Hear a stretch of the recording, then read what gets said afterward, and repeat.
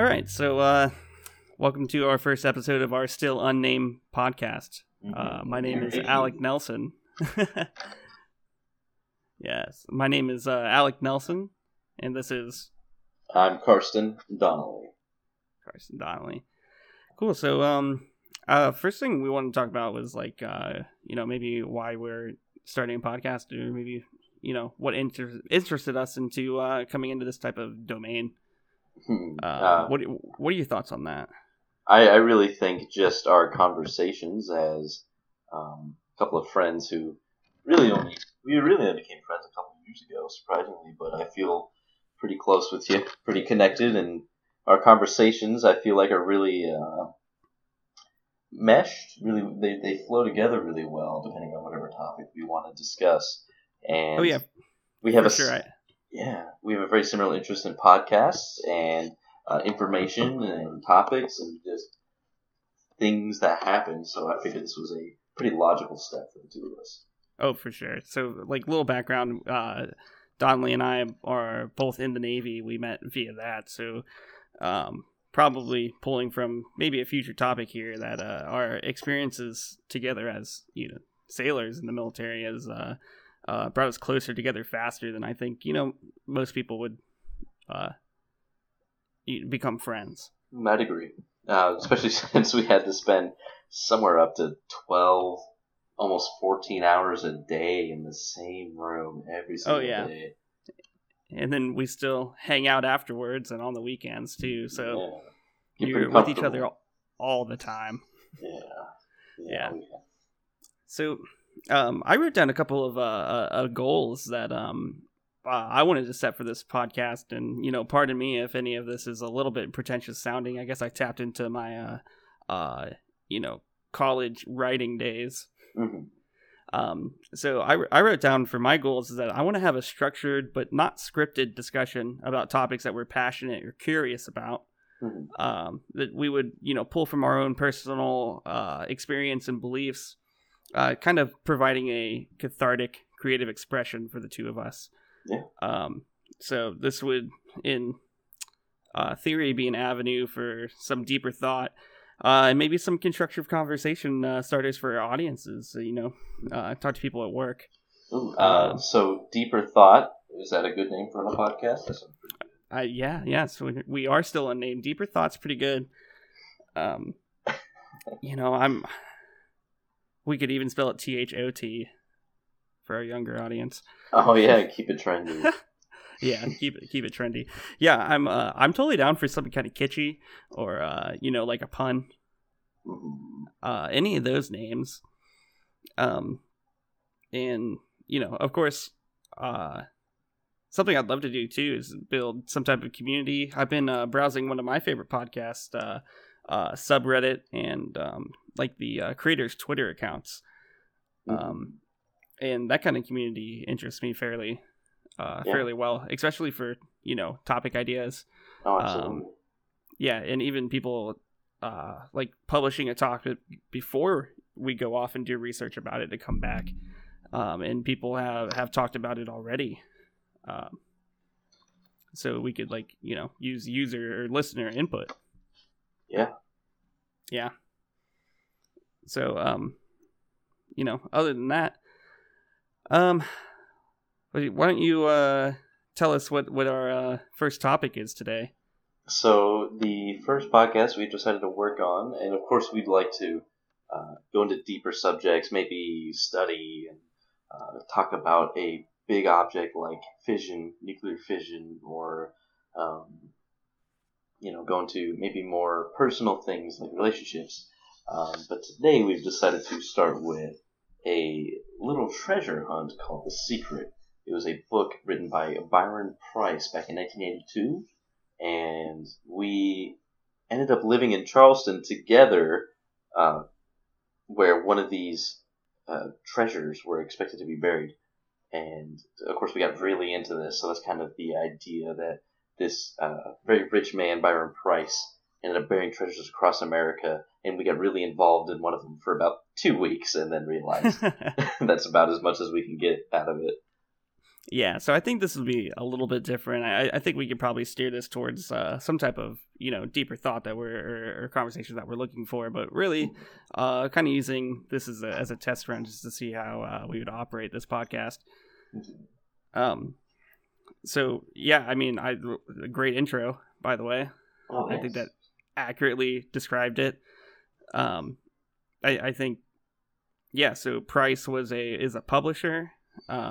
Who he buried 12 casks, he called them. These handmade, like porcelain, like cookie jar type of things that he called casks, in 12 different locations.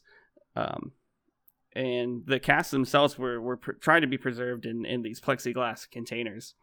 And they're buried basically in public parks around the U.S. in major cities. And then he wrote this book, which I don't know if you have handy today, but I have it still in my storage unit. I meant to grab it, but it said I grabbed the motorcycle helmet. yeah, the joys of moving. So I'm all in boxes right now too, getting ready to make a move in a couple days. And you just moved not too long ago, so a couple weeks now. Yeah, I sure did. I moved to Virginia and lived on, as Nelson has described earlier, the Navy ship, the Grand John C. Stennis, and I lived there for about 3 weeks, and I felt extremely homeless because I'd get off the boat, and I'm like, I gotta find something to do that's not the boat. But finally got a place as of less than a week ago, so I'm still kind of in the transition of furnishing everything and getting everything out of my unit. But right. Back on topic, yeah, so Byron Price, he buried these 12 casks, and they were kind of like, they had these keys, these ceramic keys that we know. Yeah, let's talk about what's at stake here.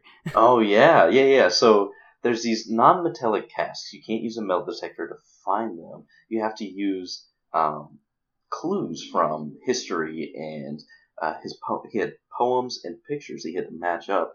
The idea was to give people a reason to study the history of the area. San Francisco, Charleston, Chicago, these places that had a lot of history in America. He would study them and look at what has happened, and then follow the poems that he has written along with the paintings that he had somebody else paint. Piece all the clues together and find where these casks were buried without the aid of metal detectors or anything like that. Yeah, which I find extremely fascinating, and I feel like I'd like to save the discussion for why he's done this for possibly at the end. So I feel like we tell our story here, and our conclusions about the Charleston cask. Specifically, the one that we hunted for a grand of 2 weeks. Right, the one that was really close to us, the thing that we became, mildly obsessed about. Yeah. Which is, oh yes, it's why I feel like this is a good topic for us to start on, because doing some type of weekly podcast or bi-weekly due to the whole Navy schedule, we probably won't have a very set recording schedule. It's very indicative of the way that we operate, just becoming fixed on one topic for a while. Right. And just kind of how good it feels to get into something like that for a little bit and then talk about it. This is pretty accurate to our style. Oh, absolutely. Like, I'm just so fascinated by all this stuff still. Actually, looking back at the picture of the Charleston hunt, kind of gets me a little excited again. But I think I'm going to start with how we got involved with it initially. My brother. This was basically all you that brought me into it. Yeah. My brother Stephen Donnelly, he told me about it because he was involved with it with his friend Ray. And actually, Stephen had told me that he wants to be a part of our podcast, so maybe he'll show up in later episodes if you're good with it. I'd love it, yeah. Yeah, I think he wanted to be a part of this one because, again, this was kind of his thing. But either way, that's true.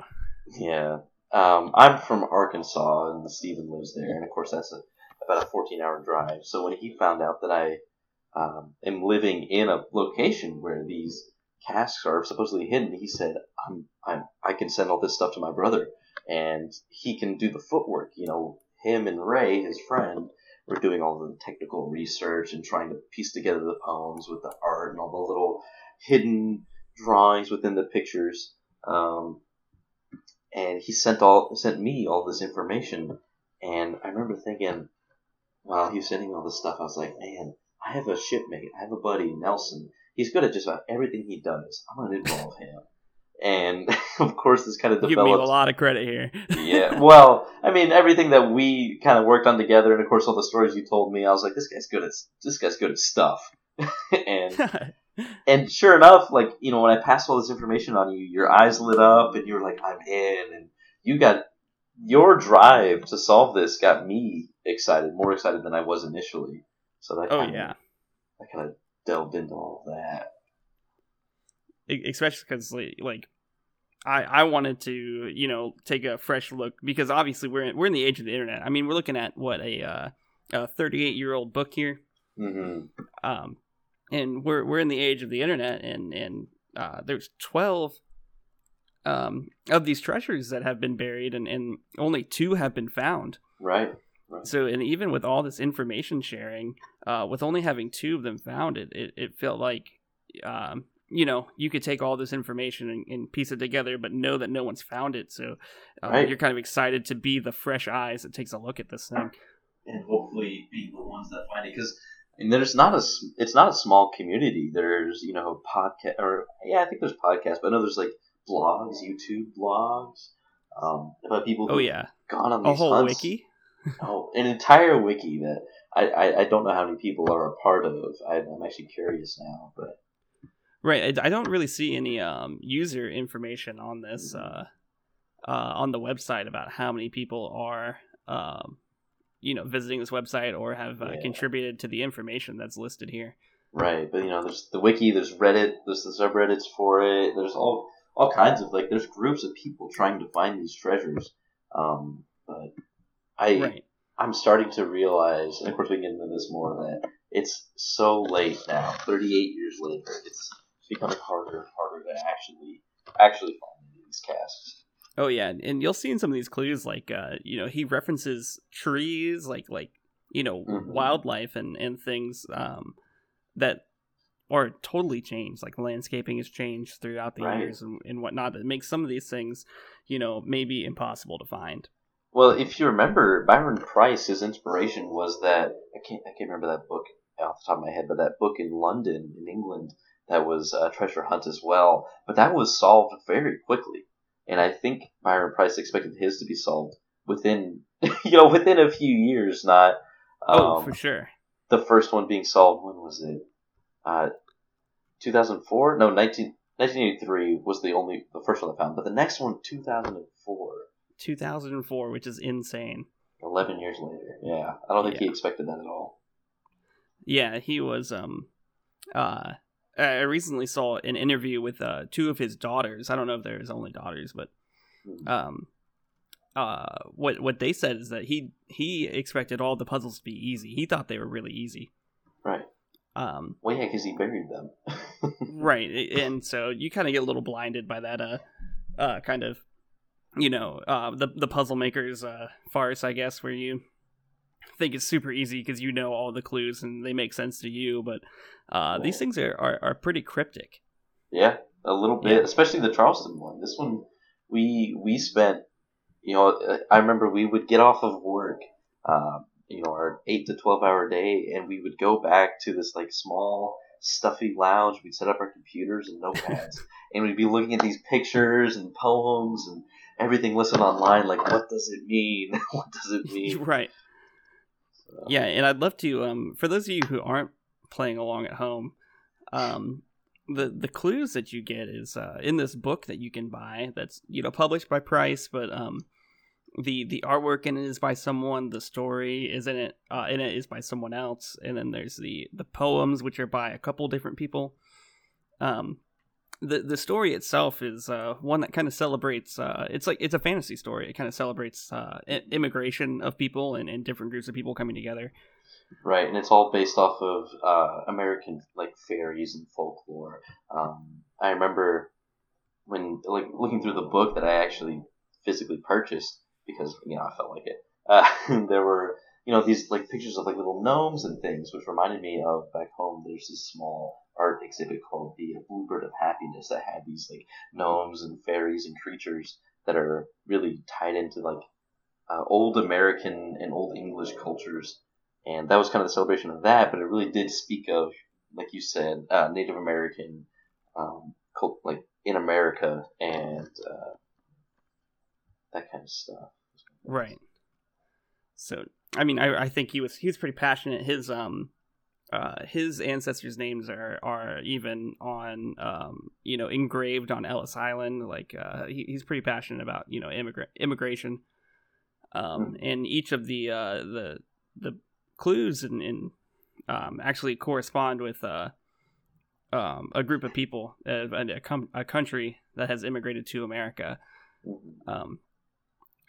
So at least according to the wiki, we didn't get too deep into this lore because the immigration country and a few other things that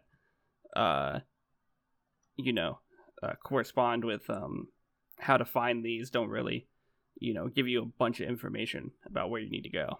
Right. So the clues that you're presented with are these paintings, which earlier I watched an interview with this painter. I just found the name John Jude Palencar. I probably said that wrong. Yes. I watched an interview with him, and he's pretty famous. This is his first big work. But he went on to illustrate for like Aragon. Yeah, and a couple other like pretty big fantasy books. Like he did the cover artwork for them. Good for him. That's awesome. Yeah, right. So you get these 12 intricate paintings that have various clues hidden in them. Tons of little detail. Right. And they're numbered. Ours that we're looking at is number 2. And when you're looking at this image, you see like a couple things stand out to you. The first is probably the big lion head on top, and then the fairy lady. The next thing that I see automatically is there's a mask behind the fairy lady, and the forehead of it is very, very clearly a map of Charleston. With this medallion that is the shape of Fort Sumter, it's almost undeniable that there is a treasure buried in Charleston. But the problem with all this information online is there are 2 poems that everybody believes is really tied to the Charleston area, and it's kind of hard to discern with all this information that they're putting out which one is the accurate poem that would really tell you where it is. I remember that. So there are these poems that coincide with each image, but they're not named on which one goes with which. You're supposed to figure them out yourself. Right. So there is disagreeal on what poem goes with what. Mm-hmm. But the leading poem is verse 6. We'll go with that, and we could probably read that a little bit later. Right. Yeah.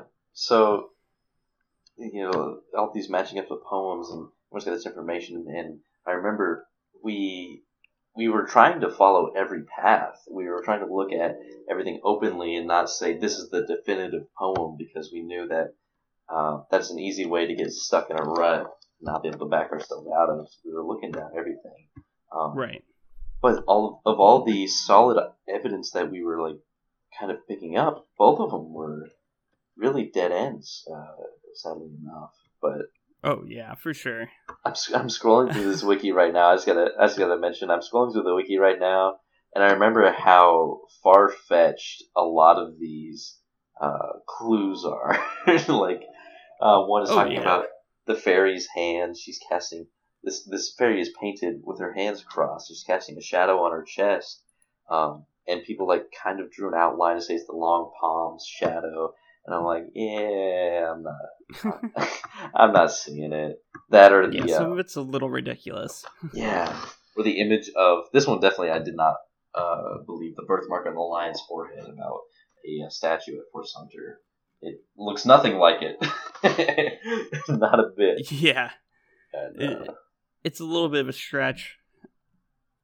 For sure, when you look into some of the other clues, and you know, like the two that have been solved, you can see where they're pulling these ideas from. right. Because in a lot of the images, there's shapes that correspond with you know, actual monuments and whatnot. Right. This one's a little bit harder to believe. The shape of the Battery, as we call it here in Charleston, or what it officially known as White Point Gardens, does seem to be in the tassels that hold the fairy's top together. Mm-hmm. Which I wouldn't put past the artist to put in based on the other clues.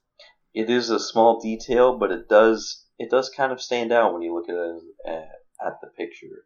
Right. And again, these weren't meant to be too difficult. Mm-hmm. So it's very easy to start overthinking some of these things, and you definitely see how people have done that here. Right, and that was something that I remember we had a discussion about while we were probably sitting at Barnes and Noble drinking coffee, like a couple of assholes. Yeah, that's us. Yeah, I know. But we were talking about how you can look at the end goal of something and then come up with a bunch of reasons of why that's the end goal when you're looking at the whole topic. And this isn't just the case with like treasure hunts, but with really anything that goes on with anybody's lives, is they start looking at the finish line and they find everything that was like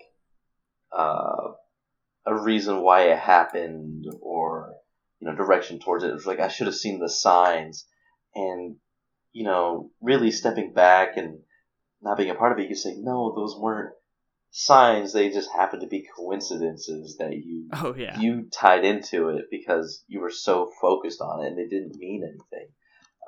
And I think that's with this kind of collage of a picture for Charleston, that was really the challenge.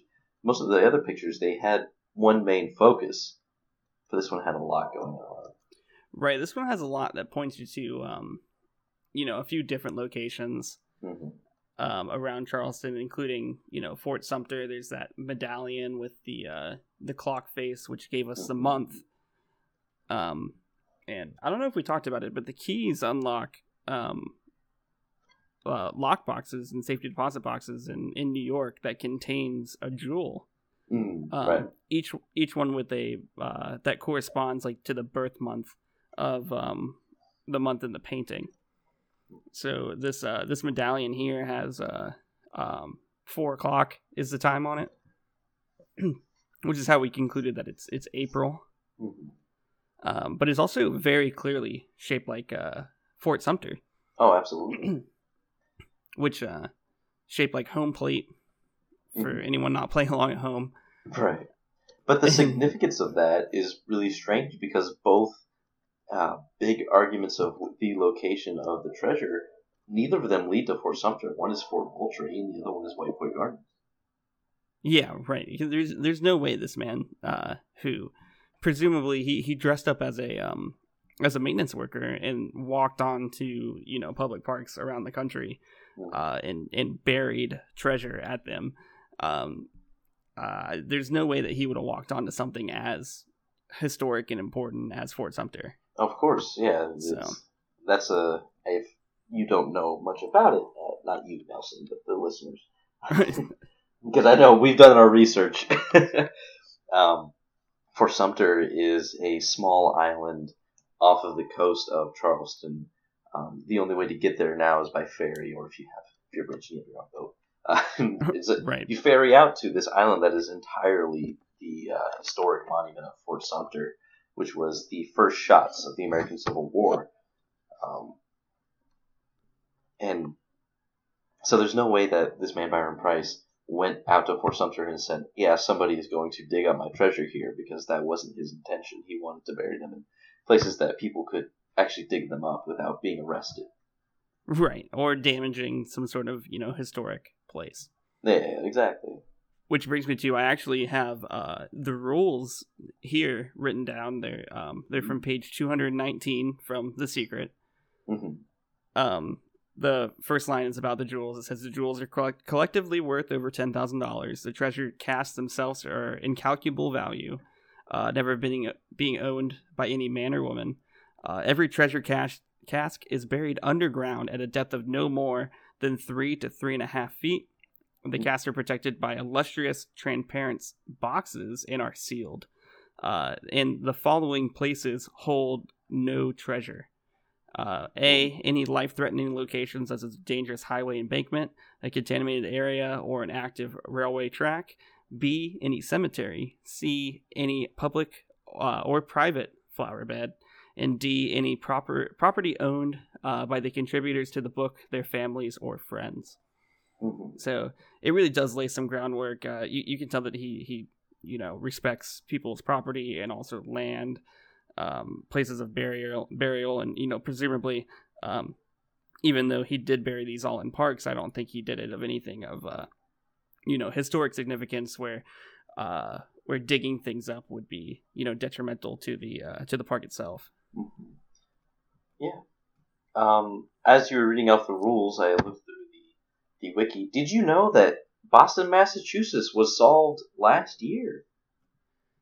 I was looking into that earlier today, but I didn't get too far into it. Yeah. So because the wiki itself wasn't super helpful with telling us what had happened. Oh, so on the official secret.pbworks.com, if you guys want to look at that website, that's where most of the information is compiled. There was a claim in October of 2019 that the Boston cask was found, but they refused to share evidence. And that's pretty interesting. So right, which is super sketchy. Yeah, but it kind of goes to show there's still a community who's out here looking for these casks, these treasures. Oh yeah, and what's interesting is I feel like we would have heard about this unless they're worried about legal discourse, because there's certainly more rules nowadays than there was with like digging in public parks and things like that, because like even the park that we were trying to in White Point Gardens, you couldn't dig without facing some serious legal problems here. Yeah, so Byron Preiss actually tragically died in 2005, only a year after the second cask was found. And with an interview with the guy that found the second cask, he said that Byron Preiss was so excited that he said, other than the birth of his children, this was the happiest day of his life. Mm-hmm. He was very excited about it. And then tragically in a car crash in 2005, he passed away. Mm-hmm. Taking the locations of the remaining 10 boxes with him. The only other people that know, presumably, are his wife, who said that she will honor any remaining keys that are found. She'll honor giving the people the jewels, and validating their findings. Right. And also the painter that painted the artwork for this also has a general idea of the locations. Mm-hmm. He stated that Preiss sent him like packets for each painting that he was to paint, saying that these are what needed to be included. Here's photos around them. He never saw the actual like dig site per se, right? But he had all these clues and whatnot. And interestingly enough, to this day, the interview was last year, just almost exactly a year ago. He will not tell anyone anything about the locations. Yeah, which is I think amazing for how long this treasure hunt has been going on for. They still continue to hold on to the secret. Oh, right, because he's more concerned with the spirit of this hunt rather than the actual finding of the treasures. Of course. Because I think still to this day it's fulfilling its purpose. I mean, think about how much research we've put into the history of Charleston, and of course the idea of us hanging out and going after this hunt together. That was kind of, I imagine, I know the history of it at least was the idea, but Oh yeah, for sure. But before we get into that, I do want to talk about what our conclusions were on this, Right. on the Charleston hunt itself. Right. So Um, we spent, I remember, the first week gathering as much information as possible. I bought the book. We got notebooks together. We started Word documents. And we were sharing it with, of course, my brother and Ray, who also had done their own separate research. And we went out and we looked at the potential dig sites. I remember they came up with a separate conclusion from the rest of the internet community. They imagined it was at Washington Square Park in downtown Charleston. Um, and there were some good ideas about it, but nothing so much concrete as either Fort Moultrie or White Point Gardens. There was some pretty good evidence for those.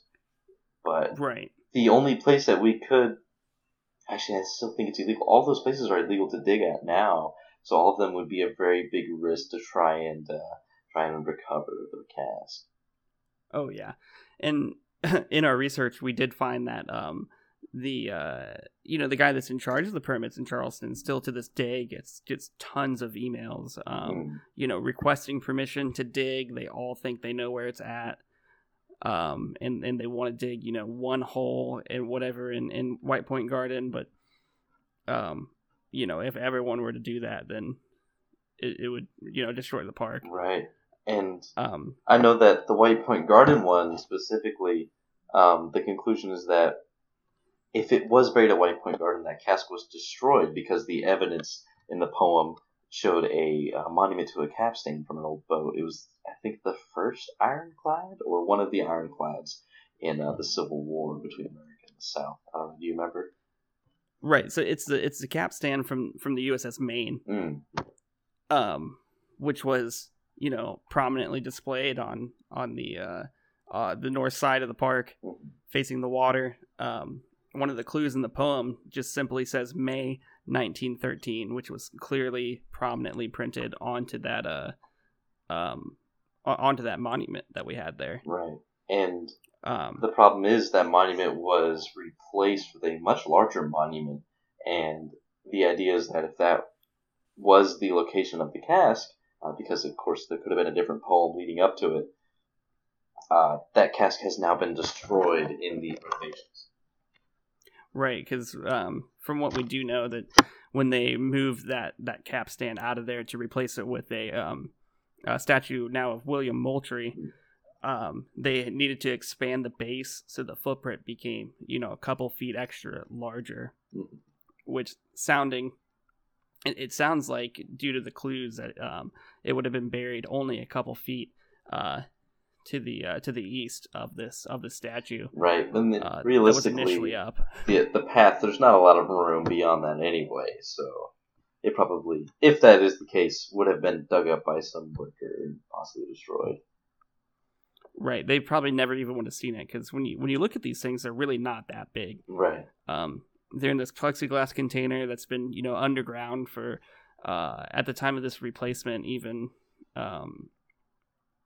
which is hard. It's hard to find the year. I didn't write that down for whatever reason, but it was at least 20 years at the time that the new statue was put up. Would have been almost indistinguishable. Mm-hmm. It just about a 1 foot cube box. Imagine having even maybe a little bit smaller than that. Right. And backhoe would just probably go right through it and dump it with the rest of the with the dirt. Mm-hmm. Of course, yeah. And so yeah, go ahead. Yeah, so tragically, we do believe that this cask is lost. That is the idea of, that is the general consensus of the pbworks.com, the main hub, it seems, of the secret hunters. Yeah. Like I said, there's other ideas. There's one for Fort Moultrie, which is across the bay of Charleston to Patriots Point, that kind of area. Some people believe that a separate poem with the picture leads them down the road to Fort Moultrie, to this monument, I think regarding lost soldiers to the Civil War, into the corner of the fort. But that is a very illegal place to dig. It's very open. If you go to, obviously no one's going to let you dig there, and if you go to dig there, you most likely be caught. Right. Kind of not really worth the situation. Again, the last option is my brother and Ray's idea of going to Washington Square Park, but that one was kind of loose. I remember one of, to me, the most definitive, for whatever reason, clues was, I think of the poem that they gave us was like the sound of whistling water, and there was a fountain that whistled when we pressed on it. I was like, oh wow, like that didn't match up for any of the other locations. This is amazing. Yeah, for 35 years ago at the time, like right. It's an old fountain, but I'd be pressed to believe that was one of the hints. But who knows? Oh, for sure. Who knows? And when you go look at these clues online, if hopefully we've inspired some people to look into them at home. When you go look at some of these clues online, you'll see that it's pretty definitive where this cask was. And even more recently, some more photos have come up of the excavation where they removed the original, statue that we believed it to be buried next to. Right. Oh, you're talking about the one in White Point Garden? Yeah, in White Point Garden. So, like, our loosely, we went this roundabout way to, go and try to find it somewhere else. Like, originally, you look this stuff up and you're like, oh, this cask is lost. It's gone forever. Destroyed in what I now found my little notes here, 2007. Right. And I remember that was kind of the end goal, or the end of the search for us was looking at the Fort Moultrie, and us, of course, being in the Navy and realizing that if we got caught doing something stupid like digging that one up or trying to, oh yeah, that's just way worse for us than if anybody else tried to. White Point Garden was a wash. Obviously, if it was there, it is gone. And the Washington Square Park, that one's in the middle of downtown. Again, extremely risky dig, and really the only people that were extremely interested in that location, because we didn't find anything else online about that park, was my brother and Ray, and us. Right. But I think we agreed, looking at all of the information, that the most likely scenario was White Point Garden. That is kind of where everything was pointing to.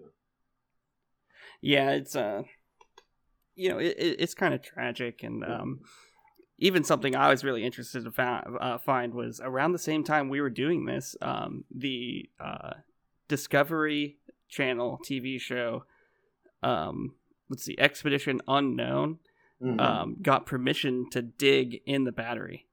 Oh, no kidding. Yeah, so they actually got permission to dig in White Point Garden to try to find this cask.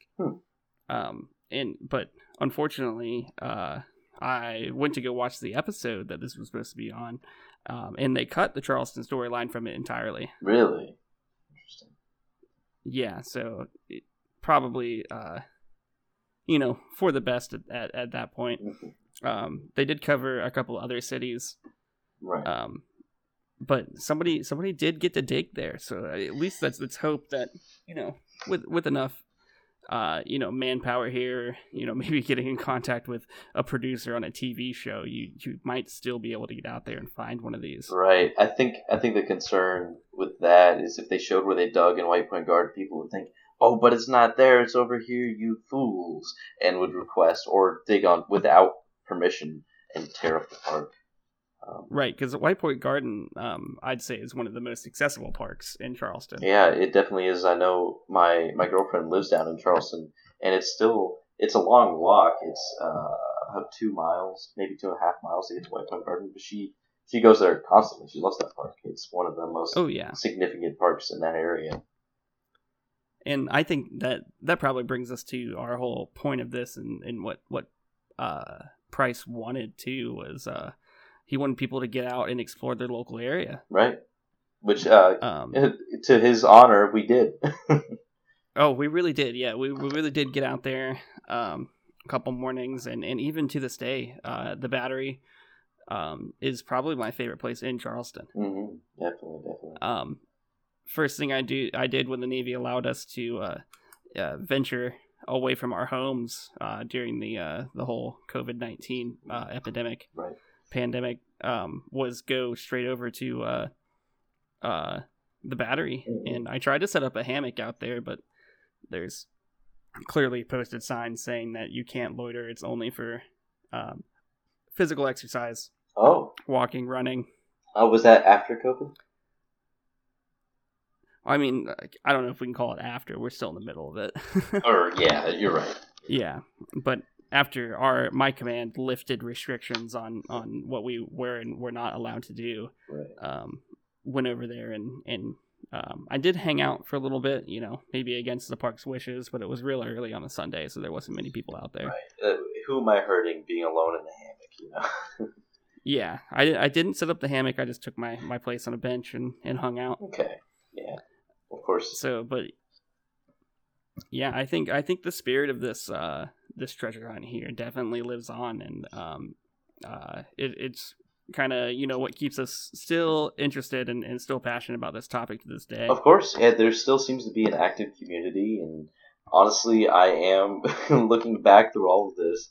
I kind of wish I had like a long pole that could reach to the distance that we're setting up rules and try and poke around those areas, see if I can find anything. But yeah, for sure. Yeah, I know ultimately the sad and realistic solution probably is that the cask is destroyed again. It's been close to 40 years now. Yeah, but there's still good belief to think that a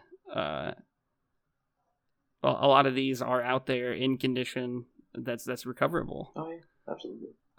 He did build these things to last, and the one that was discovered in 2004 that we have proof that it exists is in pretty good condition. Right.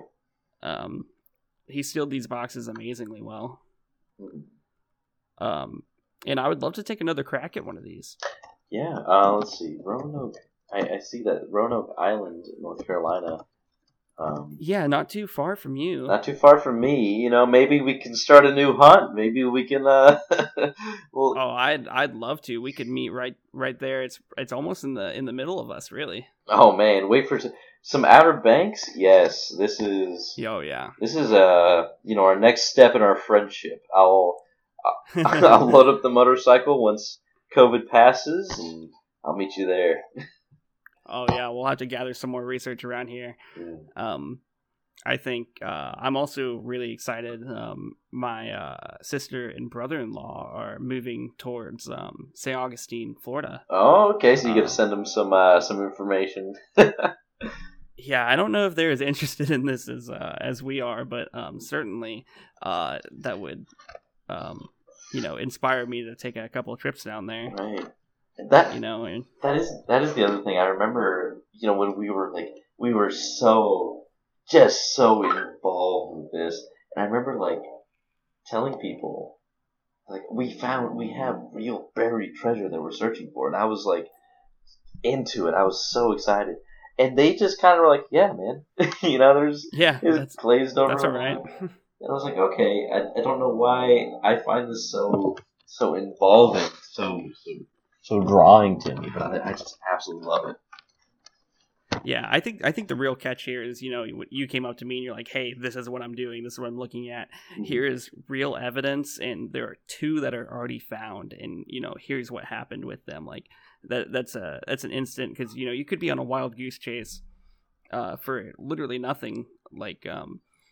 One that my dad and I were talking about was in Colorado, a guy that found after years literal buried gold in the Colorado Rockies. Oh, was that? I think I remember hearing about the story. That one was actually found. Yeah, it was found, but that was it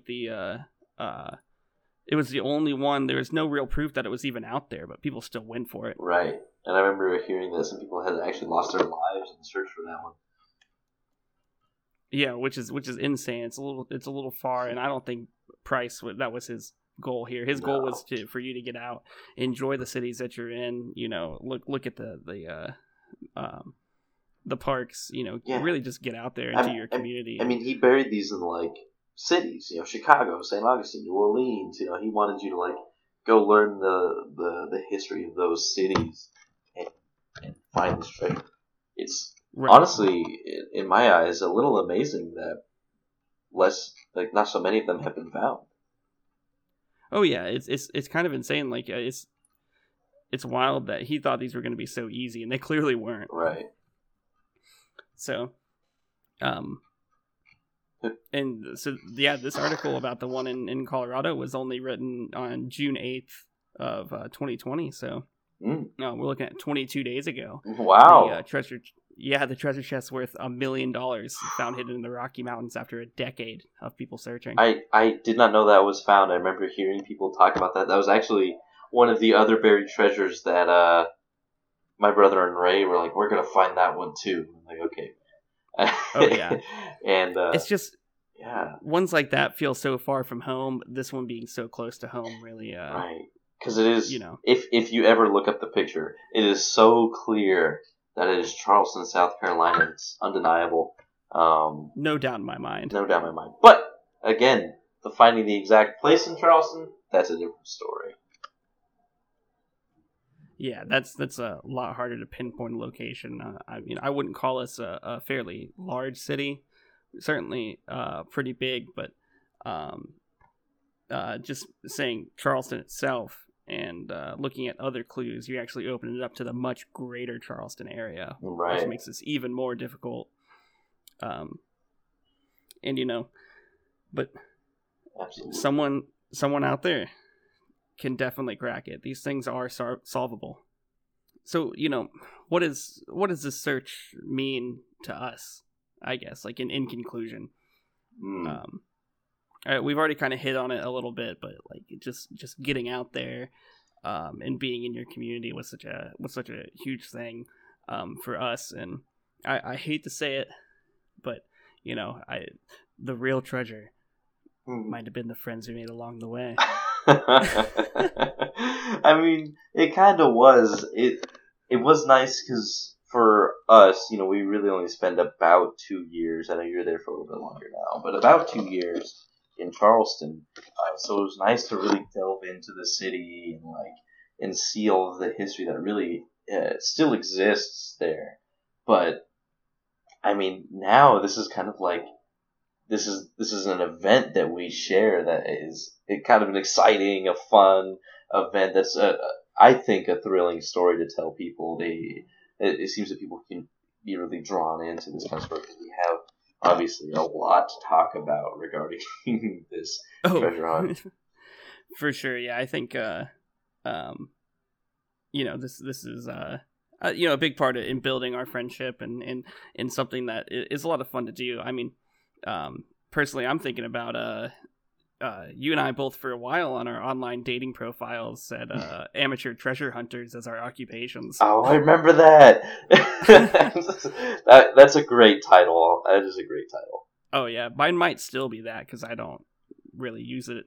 So yeah, haven't updated it in quite the time. I've come to the conclusion that the best way to meet people is through either volunteer work or common community ideas like rock wall climbing. But of course, we can get into that kind of topic another day. Oh yeah, I'd love to talk about that kind of stuff, and especially this is really starts to build on our friendship conversation that I hope to have soon, and in a relationship conversation that I know we're gonna have soon. Oh, of course, yeah. I love talking about relationships. I love love. I love connections. I just find them to be so unique and special. But that's not really the topic of our conversation today. So. No, you and I both have some very deep and interesting thoughts about that kind of thing, and it's something that we talk about regularly. But I felt like this was kind of the start of our story as being friends and establishing such great lines of communication with each other. Right, because I know that with a lot of people, it's kind of the same thing. You're there together with them, and you do some similar things, and yeah, you might go out with people and go have some beers, go play some games, whatever. But this was like this was a common deep interest that we had together that really kind of been like, I realized I was like, man, this guy's like, he's a lot like me. We really like the same stuff. Super similar with, I feel like almost completely different backgrounds. Right. To end up in the same place, both emotionally, mentally, and physically. Mm-hmm. At this point in our lives, just is such a wild, huge coincidence for us. Oh, absolutely. So I felt like this was a natural beginning to our story. So I mean, I like you bringing up this topic. You said if we're gonna do a podcast, this has got to be it. This is where we start. This is where our story kind of starts. Even though we may have been friends with the Navy. I thought you were gonna say friends with benefits. Oh yeah, I mean that too, but don't let the listeners know. No. But yeah, like I don't know. It's hard to look at a friendship with coworkers because that's really how I view the Navy, and a lot of people kind of do too, depending on their time going into the Navy and their background. But making friends with coworkers is really as long as you have the job. But I'm this kind of friendship obviously is lasting a little bit beyond that because I'm now in Virginia, you're in Charleston. It's no longer a proximity thing. It's kind of right. I enjoy talking to this guy. Oh, for sure, and this podcast really allows us to stay connected. Absolutely. So I love these type of conversations that we have. I'd love to get deeper into it and really break down some of our own thought processes because. Like, I don't know about you, but I tend to, I feel like I process things out loud. So. I just overthink shit. Oh, yeah, all the time. That's definitely the problem. Right. But you know what? This podcast might be a pretty good way to let that all out. These are all my thoughts for an hour. Yeah, just here's everything that we can think of on a wild, meandering path to get to a nondescript point. Right. Yeah, I mean, really, the story of The Secret has no point because we didn't solve anything. We didn't come to any real conclusions that nobody else has come to. But it was just a fun story of getting there. Yeah, well, I don't want to downplay our accomplishments here. I feel like we put in a ton of work, and in all of our conclusions did lead to something. It's just that thing was gone. It's too late for us. Right. So, even though we didn't bear any fruit with our investigation here, we did accomplish something. I feel like. Yeah, that's a very good point. Yeah. I have to agree, mostly because that is the more optimistic ending. Yeah, I hope we'll have optimistic outlooks on a lot of these topics of conversation. Yeah, of course. And I'm going to probably order a new microphone and a desk because I'm just sitting in a chair. I'll have a better setup for next time, and hopefully we'll figure out some seamless recording and editing and all that good stuff so that this is an easier output for our connection, I guess. Right, yeah, for sure. So we'll see. Like I move in a couple of days, and I'll hopefully get a quieter place with maybe some more sound editing or anything like that, and we can kind of build on this. And as any startup, we'll become more professional over time. Professional? That's not the point of this. Yeah, you're right. I guess us being professional maybe won't happen, but the quality of our podcast might be more professional. Yeah, here's hoping. Fingers crossed. Yeah. So hopefully listeners will enjoy us just kind of bullshitting together. Of course. Yeah. That's kind of the goal. I mean, obviously, we're doing this to enjoy the topic of conversation, but I would rather somebody enjoy listening to it than, if they chose to, than hating the hour they spent on it. Yeah, and hopefully people will enjoy it. We can foster some sort of community and have these good conversations, not only between us but between people that we met via the internet, which would be wild.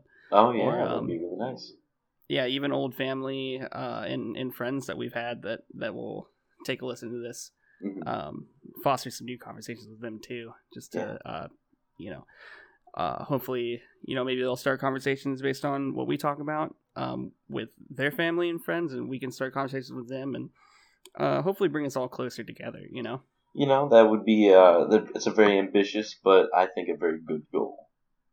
Yeah, especially my family, I don't think that's too big of a problem. But I'd love to have more avenues of conversation. Of course. So, yeah, I mean, I agree. And we could get into this if we ever talk about relationships. But yeah, I feel like there is a level of communication that I probably lack with other people, rather than like with you or the people I'm really close to, like Charlize. But like my parents, there's like a certain topic that we just kind of talk about when we talk on the phone. I'd really like to be able to talk about new stuff, other stuff. So right, I'd love to talk about ideas more than just things. Yeah, and I don't know why me saying that just reminded me. There's this movie. I know this is way up talking. There's this movie called The Nice Guys. Have you ever watched that? I've never seen The Nice Guys. No, it's a pretty good movie. It's got Ryan Gosling, Ryan Reynolds, Ryan Gosling, and Ryan Gosling, and it's about these two like buddy cops, and they're like I think it's in the 1980s, and like I remember one scene specifically. Ryan Gosling has his daughter, and she's like, "Oh yeah, and stuff," or these things, and he looks at her like, "How many times I tell you? We don't say the words stuff or things," and I for whatever, I watched this movie like 5-6 years ago now. Whenever it came, like when it first came out, I don't remember what time it was. And like that specific scene sticks with me, and I really try to avert from saying stuff or things just because of that movie. Just because of that movie. Yeah. I always feel like that should be the mantra of our podcast is stuff and things. It's what we want to talk about. That's a working title. I like Deeper Thoughts or Refrigerate After Opening. Also, remind me to fucking turn off my ringer. I keep hearing it. I don't know if you could hear it go off. I'm gonna have to bleep you on that one. I think my family's gonna listen to this. You know what? I'm a dirty mouth sailor. Oh yeah, me too. I think I can reel it in when we're having some types of conversations, but sometimes it's hard. It's definitely difficult, especially when you're so used to it. I remember. I don't remember if you were with me during that. I forget who I went to go eat with, but we went out to Mellow Mushroom. And I had like 2 beers, but they were like really strong, so I was kind of buzzing, like not too much, but kind of buzzing. Yeah. And I was just talking really loudly, and I was swearing up a storm, and I wasn't even thinking about it because we spent so long on base swearing at each other. And this family came up to me, and the dad said, he says, "I have kids. Would you please stop swearing so loudly in a restaurant?" And I was like, "Oh my god, I'm a horrible person. The kids are like one table away from me," and I was so unobservant. Oh, no. I don't think I was there. I feel like I would have stopped you there. You probably would have. I forget who I was out with, but that also kind of sticks with me now.